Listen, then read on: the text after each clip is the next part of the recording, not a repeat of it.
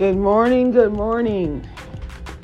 It is 4:27 in the morning, and it is kind of early to be talking about a subject such as what is your technique when writing poems? What do you do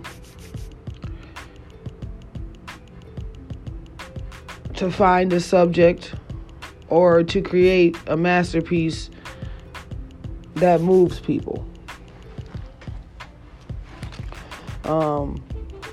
Me personally, I don't have a certain technique.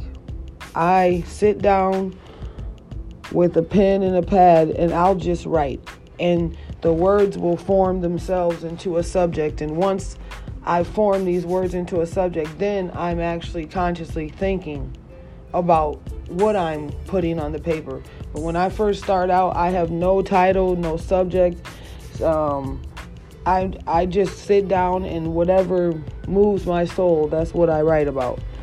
And I've come up with several poems that people have loved that I have literally only wrote in 5 minutes.